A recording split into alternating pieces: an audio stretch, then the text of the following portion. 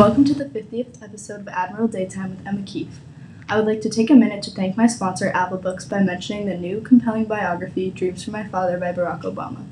Obama, the 44th President of the United States and the recipient of a Nobel Peace Prize, wrote this compelling memoir regarding his life. In this book, Barack includes some of the most important moments in his past that led to him becoming one of the most well-known figures in America.